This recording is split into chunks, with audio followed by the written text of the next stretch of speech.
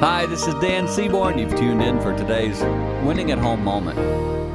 Soon I have the privilege of speaking to a student body, and I'm going to talk to them about relationships. And it's so amazing sometimes when I think about all the relationships that will be represented in this room. It's a college-age group, probably 500 or so people. Think of all the relationships coming their way. What can I possibly say that's going to shape and guide them into their future? Well, the same thing I'm going to say here. Keep it simple. Love, forgive, show grace, be teachable, be willing to share and talk about issues in your relationship. Those are all the things that really matter. And too often, we neglect those simple things. We get into these big old huge. No, stay simple. Work together. Love each other. And if you build a relationship on that, you will grow and you will win at home. For more tips like this, simply hit our website, winningathome.com.